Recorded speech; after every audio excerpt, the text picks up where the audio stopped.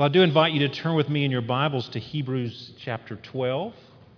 Hebrews 12. I'm going to read from chapter 1. I know it says verse 5, or from verse 1. I know it says verse 5 in the bulletin, but we'll put the whole thing in context since it's been a couple of weeks since we looked at Hebrews. Last Sunday, Andy Bagby was gracious to fill in for me with about 24 hours' notice. So that was no small feat to preach a sermon when you've only had 24 hours to prepare for it. And we do thank you, Andy, for your willingness to step in at the last minute. But in God's providence, Andy preached on Ephesians 2, which reminds us that we are God's workmanship. God is an artist, if you will, and those who are united to Him by faith are works of art. The word there is poema, which we get our word poem from. So God is doing something in the lives of His people, and that goes along with what we will be thinking about today. You see how the Lord works. He's trying to communicate something to us, because I didn't tell Andy to preach on Ephesians 2. He did that of his own accord, but it fits perfectly with what we're going to be thinking about today, and that is that our Heavenly Father disciplines His children for holiness and the peaceful fruit of righteousness. And we're begging the question, how does our artist Father mold us into what He would have us to be? And it is through the discipline of the trials of life. So let's stand together as we read God's holy, inspired, and inerrant Word. Therefore, since we are surrounded by so great a cloud of witnesses, let us also lay aside every weight and the sin which clings so closely, and let us run with endurance the race that is set before us, looking to Jesus, the founder and perfecter of our faith, who for the joy that was set before Him endured the cross, despising the shame, and is seated at the right hand of the throne of God. Consider Him who endured from sinners such hostility against Himself, so that you may not grow weary or faint-hearted. In your struggle against sin, you have not yet resisted to the point of shedding your blood. And have you forgotten the exhortation that addresses you as sons? My son, do not regard lightly the discipline of the Lord, nor be weary when reproved by Him, for the Lord disciplines the one He loves and chastises every son whom He receives. It is for discipline that you have to endure. God is treating you as sons. For what son is there whom his father does not discipline? If you are left without discipline, in which all have participated, then you are illegitimate children and not sons. Besides this, we have had earthly fathers who disciplined us, and we respected them. Shall we not much more be subject to the Father of spirits and live? For they disciplined us for a short time as it seemed best to them, but He disciplines us for our good, that we may share His holiness. For the moment, all discipline seems painful rather than pleasant, but later it yields the peaceful fruit of righteousness to those who have been trained by it. Therefore, lift your drooping hands and strengthen your weak knees, and make straight paths for your feet, so that what is lame may not be put out of joint, but rather be healed. Strive for peace with everyone and for the holiness without which no one will see the Lord. See to it that no one fails to obtain the grace of God, that no root of bitterness springs up and causes trouble, and by it many become defiled. That no one is sexually immoral or unholy like Esau, who sold his birthright for a single meal. For you know that afterward, when he desired to inherit the blessing, he was rejected, for he found no chance to repent, though he sought it with tears. May God bless the reading and hearing of His holy word to us this morning. Please be seated.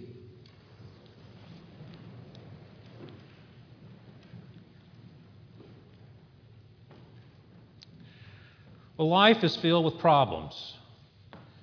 Everyone knows this, and I want to always say this, but when you have a problem, you always think, and everybody does it, and as a pastor I know this, everyone thinks that they're the only person that has your problem, and that's just not true. Everyone has problems. Life is filled with problems. This past year, I've been doing a lot more counseling than I've ever done in 20 some odd years of being a pastor. And part of that is a result of the pandemic, and part of it is a result of being here 9 years. People start to trust you after a while, maybe. But I can assure you that the problems that we have, I mean, when I talk to somebody, and some of the guys and women, men and women that I've been talking to, I'll tell them that they're not alone in that problem that they're having, and they find it hard to believe. And I said, no. I mean, I've just talked to somebody yesterday who had the same problem. It's common. And the number one problem that I think pastors deal with, probably across the board, is relationship problems. Relationship problems are the most prevalent problems that we have to do counseling for. People who are in broken relationships, whether it be a husband and wife relationship that's difficult, or a family relationship, some other type. These things we all have to some degree. Or there's the problem of no relationship, when you want to have a relationship. You know, we have a lot of single people in the church, either through just being single all your life or through being widowed. And that leads to loneliness. And a lot of people are struggling with that, especially when you add a pandemic, when we've been quarantined and we're not able to get out and be amongst friends and family as we have been in the past. So relationship problems are difficult to endure. And then, of course, there's health problems. We're all getting older. You ever think about that? You know, every moment you're getting older. From the day you were born, you're pressing forward to the day when you will die, and just getting ever closer, and it's not moving further in the distance. It's just drawing ever closer. I don't mean to depress you through that, but it's the reality. And some of us, as we're getting older, we're seeing that we have health problems. A number of you are struggling with cancer, for example, and others through, we've got a lot of bad knees and bad shoulders in this congregation. You know, it's just a part of the aging process. We're subject to decay, as the Bible tells us. And then, of course, there's financial problems. The pandemic, has contributed to that. Loss of job, loss of homes. And then you pile on all that the cultural problems that we're going through at the time, all the political division in our land. And then the misinformation that we're getting, and we see our nation and in the state that it's in, and it's causing us angst and stress just to watch the news. I've quit watching the news because it's just too much. Can't deal with all that animosity and division that you hear about over and over and over again. And then you've got immorality and increasing pluralism in our world, where people don't hold to Christian values anymore. So we have all these problems, and many of you are at the point in your life where you're going, my life has not turned out like I thought it would or should turn out. And that's difficult. And there's a lot of stress in our world today, and suicide is on the upswing dramatically over the past 20 to 30 years. So we've got this problem-filled life that touches all of us. And it's hard to cope with the increasing stress that we're under in our day. How do we endure? How do we face these problems? How do we make it through? More and more people are just giving up and giving in. How do we usually deal with it? Well, he gives us a couple of examples here in this passage. If you look at verse 14, he says, strive for peace with everyone. That's one of the first things he says as far as an exhortation. He's telling them to endure, but he specifically has a few instructions here in the latter verses that I read to you. Strive for peace with everyone, because what happens when you have a problem, a crisis in your life, just the overwhelming stress of life, you tend to pull back or blame others or take it out on other people, maybe even the people who are closest to you.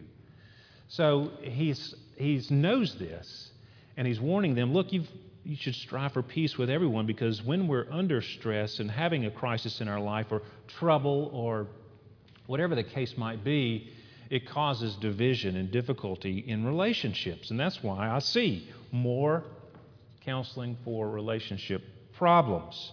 And he also says, strive for the holiness without which no one will see the Lord. So holiness. How does one be holy, set apart, cut above, pure? That's what all holiness means. How does one navigate through all the problems of life and yet maintain holiness, without which no one will see the Lord? And then in verse 15, he says, see to it that no one fails to obtain the grace of God, that no root of bitterness springs up and causes trouble, and by it many become defiled. Now, this is a reference to Deuteronomy 29. In Deuteronomy 29, Moses is writing to that second generation that's on the Exodus, and they're about to enter the Promised Land, and he's renewing the covenant with them, their relationship with the Lord. And he says this warning, beware lest there be among you a man or woman or clan or tribe whose heart is turning away today from the Lord our God to go and serve the gods of those nations. Beware lest there be among you a root bearing poisonous and bitter fruit, one who, when he hears the words of this sworn covenant, blesses himself in his heart, saying, I shall be safe, though I walk in the stubbornness of my heart. This will lead to the sweeping away of moist and dry alike. The Lord will not be willing to forgive him, but rather the anger of the Lord and his jealousy will smoke against that man, and the curses written in this book will settle upon him, and the Lord will blot out his name from under heaven. Now, that's about as stern a warning as you can get. And the problem he sees is that when someone decides, you know what, I don't feel like enduring anymore, I'm going to give in to the world, I'm going to give in to my sin, I'm going to give in and not fight the fight anymore, well, it's a bad testimony to those around you, and it's an influence of those around you. And they see you giving up, and it discourages others. And that's what he calls this root of bitterness that can spread amongst people. So see, that's one thing that we do. When someone gives up, we discourage those around us. And then he gives us the example of Esau. And this is another way that we tend to behave when we're going through the difficulties of life. He says, see to it that no one is sexually immoral or unholy like Esau, who sold his birthright for a single meal. You remember the story of Esau and Jacob. Jacob tricked Esau out of his birthright because Esau came in from the field starving to death, and Jacob was cooking and had some nice stew there. And so he swapped his birthright, his inheritance, his claim of being the firstborn son and being the one to receive the inheritance and the blessing. He traded that for a pot of stew, or a bowl of stew even. So he gave away something that was invaluable, Jacob's blessing, Isaac's blessing, which Jacob got instead, for a meal, one meal. And that's what we do, isn't it? When we get under stress, we want to give in to sensuality. Now he says, see to it that no one is sexually immoral or unholy like Esau. Esau just wanted some comfort food at that moment, and he was willing to throw everything away for that. How many people, when they're under stress, will throw away what's good just for a moment of pleasure in the midst of the trial, the difficulty? That sexual immorality comes because, a couple has an argument and they're fighting, and then the husband runs to the arms of someone who is not his wife just for comfort. And he's thrown away this valuable relationship for one night of pleasure. It could be anything in that case. We tend to want to feel good when we're going through a crisis, when we're having trouble. And we might go to alcohol or drugs or pornography or just binge watching our favorite show and wasting time and being lazy. Anything that gives us some sense of comfort instead of turning to the Lord, of course. But we don't want to be like Esau, who threw everything away just for a single meal, and he couldn't pull it back in. He opened Pandora's box because once the blessing had been given to Isaac, he could not get it back. That's what he means there at the end. He was rejected. He found no chance to repent, though he sought it with tears. He wanted the blessing, but he had already thrown it away just for one meal, and it was too late. And that's what we tend to do. We tend to want some comfort and peace in the moment without seeing the longer view. So these are some problems that we face in life, with all the difficulties that come to us in life, and our tendency to deal with it very poorly. We've got a problem as human beings. But what has the writer of Hebrews been doing in this book? The whole book is all about Jesus. And he time and time again tells us to look at Jesus, consider Jesus. Think about Jesus. Jesus is better. Jesus is better. Jesus is better. Over and over again, he says. And we want to do that today. Because Jesus was the perfect man.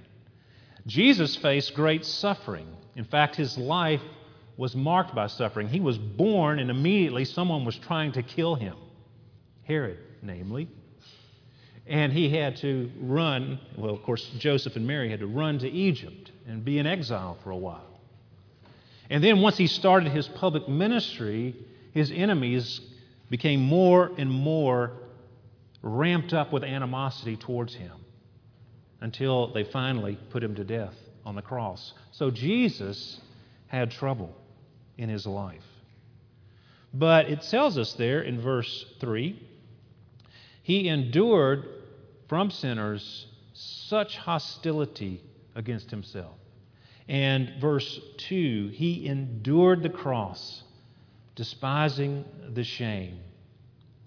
Now, Hebrews chapter 5 tells us this. In the days of his flesh, this is verse 7, 5-7. In the days of his flesh, Jesus offered up prayers and supplications with loud cries and tears to him who was able to save him from death, and he was heard because of his reverence. Although he was a son, he learned obedience through what he suffered. And being made perfect, he became the source of eternal salvation to all who obey him, being designated by God a high priest after the order of Melchizedek. So, Jesus offered up prayers in the midst of his troubles and trials. And he was heard because of his reverence. He had a scrupulous regard for what is right. That's what the word reverence means. He was the perfect man. And it tells us there in verse 8, he learned obedience through what he suffered. That doesn't mean that he was disobedient and then had to learn how to be obedient. He was perfect in every way, and he always obeyed his Father. But what it means is that as he progressed through his life, every time he was faced with a situation where he needed to be obedient, he was. And so he experienced obedience through doing it time and time again up until the end of his life. He always was obedience, and he learned obedience. You can't know how to, you can't say you know how to do something unless you actually do it, I can say all day long that I can repair the engine on a car, but unless I've actually done it, I don't know that I've actually learned it because it's complicated, right? So Jesus learned obedience through the things he suffered. As he went through his life and suffered, he was always obedient, and he knew by experience what it was like to be perfect. Verse 9, and being made perfect, he became the source of eternal salvation to all who obey him. It wasn't that he was imperfect and became perfect. It was that he was always perfect and just became completely perfect, because all the way through his life, up to the very end of his life, he was always perfect. And so the life of perfection was complete. It's kind of like this: if this glass is filled with pure water, it's not completely full of pure water, but it's perfect. perfect pure water. But it will be perfect and complete if it were filled up to the very top, a fullness of perfection. And that's what it's talking about here. Jesus lived an entire life of perfection. And it was through all that he suffered in his life that he achieved this. And he did it as apostle and high priest. Chapter 3 tells us. He was sent from God to do this, and as an apostle, that's what an apostle is, a sent one, and as a high priest, the priest represents God to the people. So he came as God's representative to humanity, and he took on humanity so he could represent us before the Father, before God. He is the mediator between God and man. He came as a substitute. So all this perfection that he learned and accomplished in his life was on behalf of his people. He was the substitute. So see, this is important for us who are going through all the problems of life. How do we endure? We have to look to our substitute, the apostle and high priest of our confession, Jesus. He's done it in our place. And so the writer here in verse 5 and following tells us, he's quoting Proverbs chapter 3 here, that what God is actually doing in our lives through the trials and difficulties that we have is he's treating us like a son. And how can he do that? He can only do that if we have put our trust in the Son, Jesus Christ, the Son of God. If we are united to him by faith, then everything that he accomplished in his life is credited to us. So when God looks at us, if we are in Christ, we're perfect. But it's not in practice, right? I mean, we're not perfect.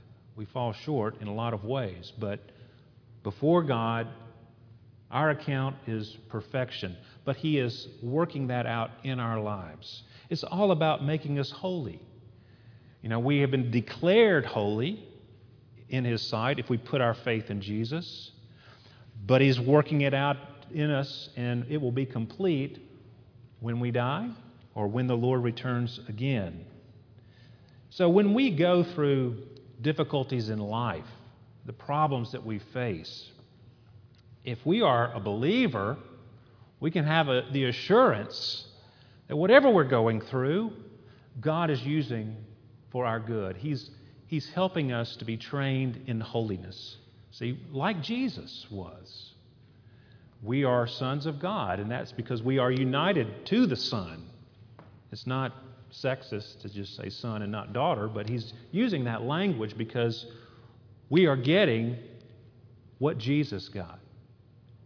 We are united to him by faith, therefore God is working out his purposes. Just like Jesus came, and all that he suffered was for God's purpose. He came to fulfill a mission that the Father had sent him on. And so he went through all that and was made perfect because he did everything perfectly.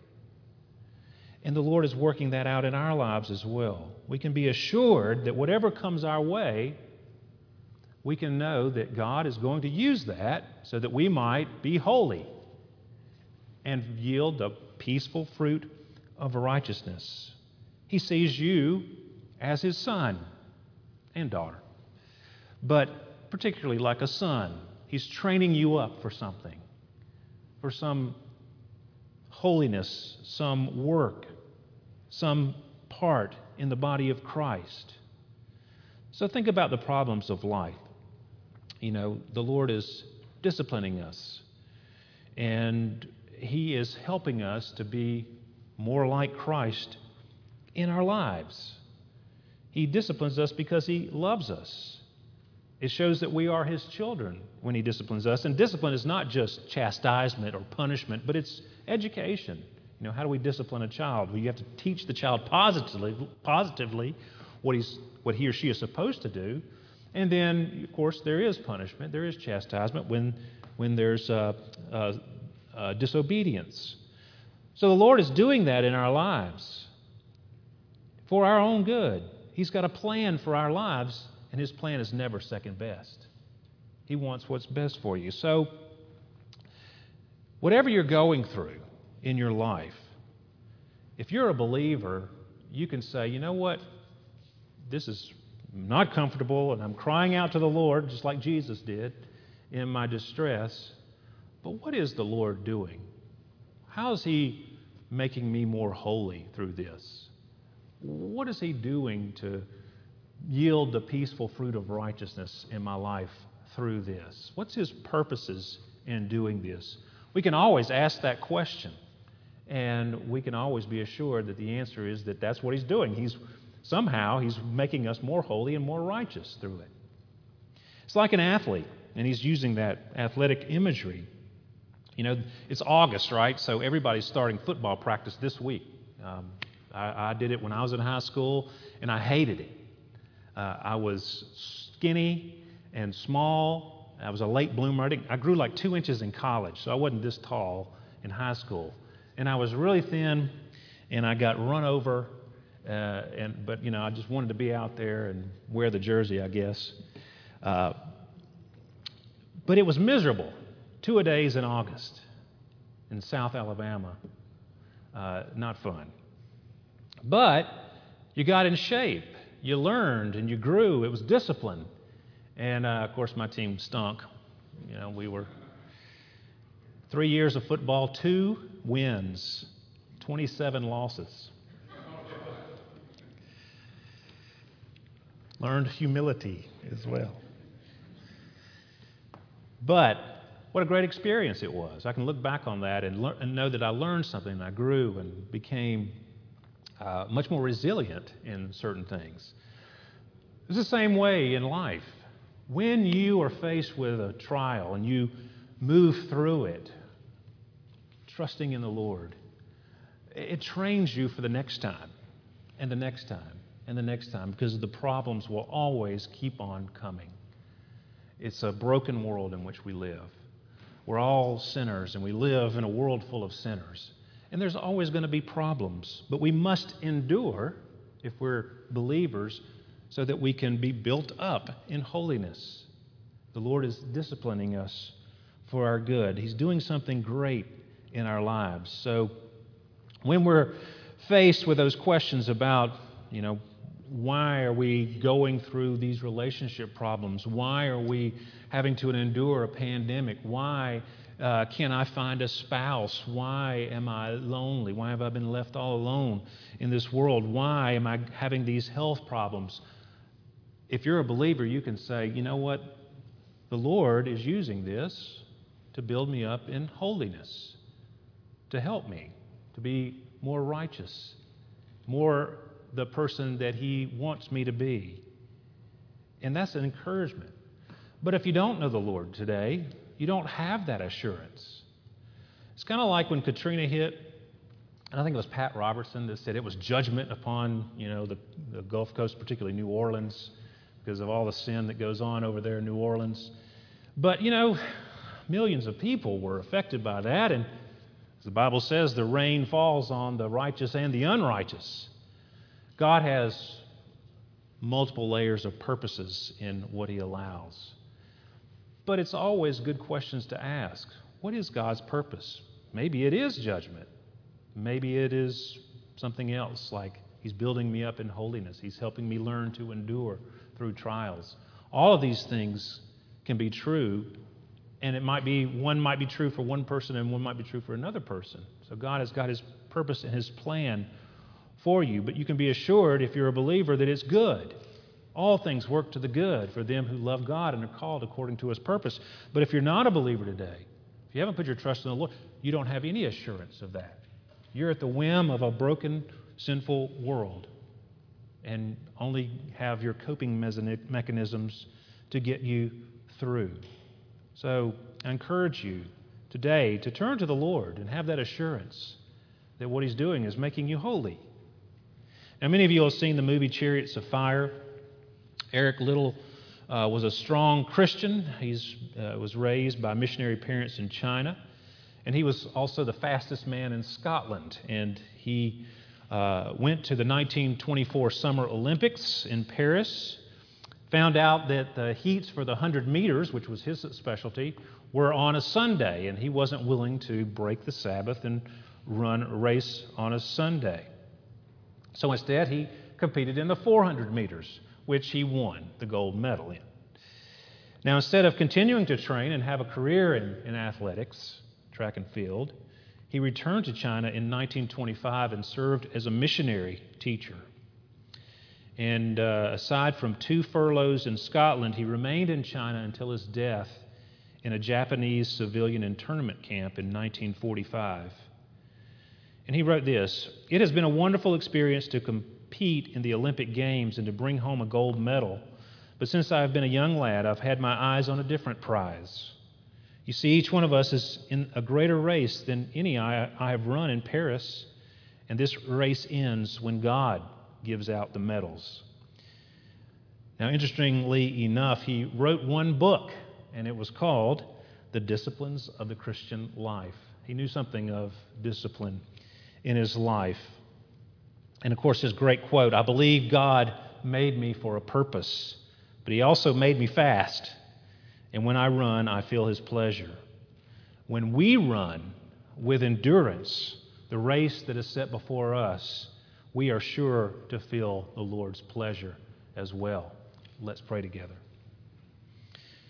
Dear Heavenly Father, we give you thanks for your great fatherly love to your people. Lord, we thank you that Jesus endured. He despised the shame of the cross. He knew that he was going to be mistreated and suffer and be falsely accused and be hated and despised, yet he didn't care about that. It was for the joy that was set before him, the joy of saving a people for yourself. And Lord, we pray that we would remember that. Consider it, remember it, and embrace it. That we might keep our eyes on Jesus, the founder and perfecter of our faith. That we might run with endurance the race that is set before us. And Lord, if there are any here who have never embraced Jesus as Lord and Savior, we pray, Lord, that they would turn from sin, repent, give their lives to you, and that they might run with endurance the race that is set before them as well. We pray you would build your church, and we thank you that you promised to do it. And the gates of hell will not prevail against it. In Jesus' name, amen.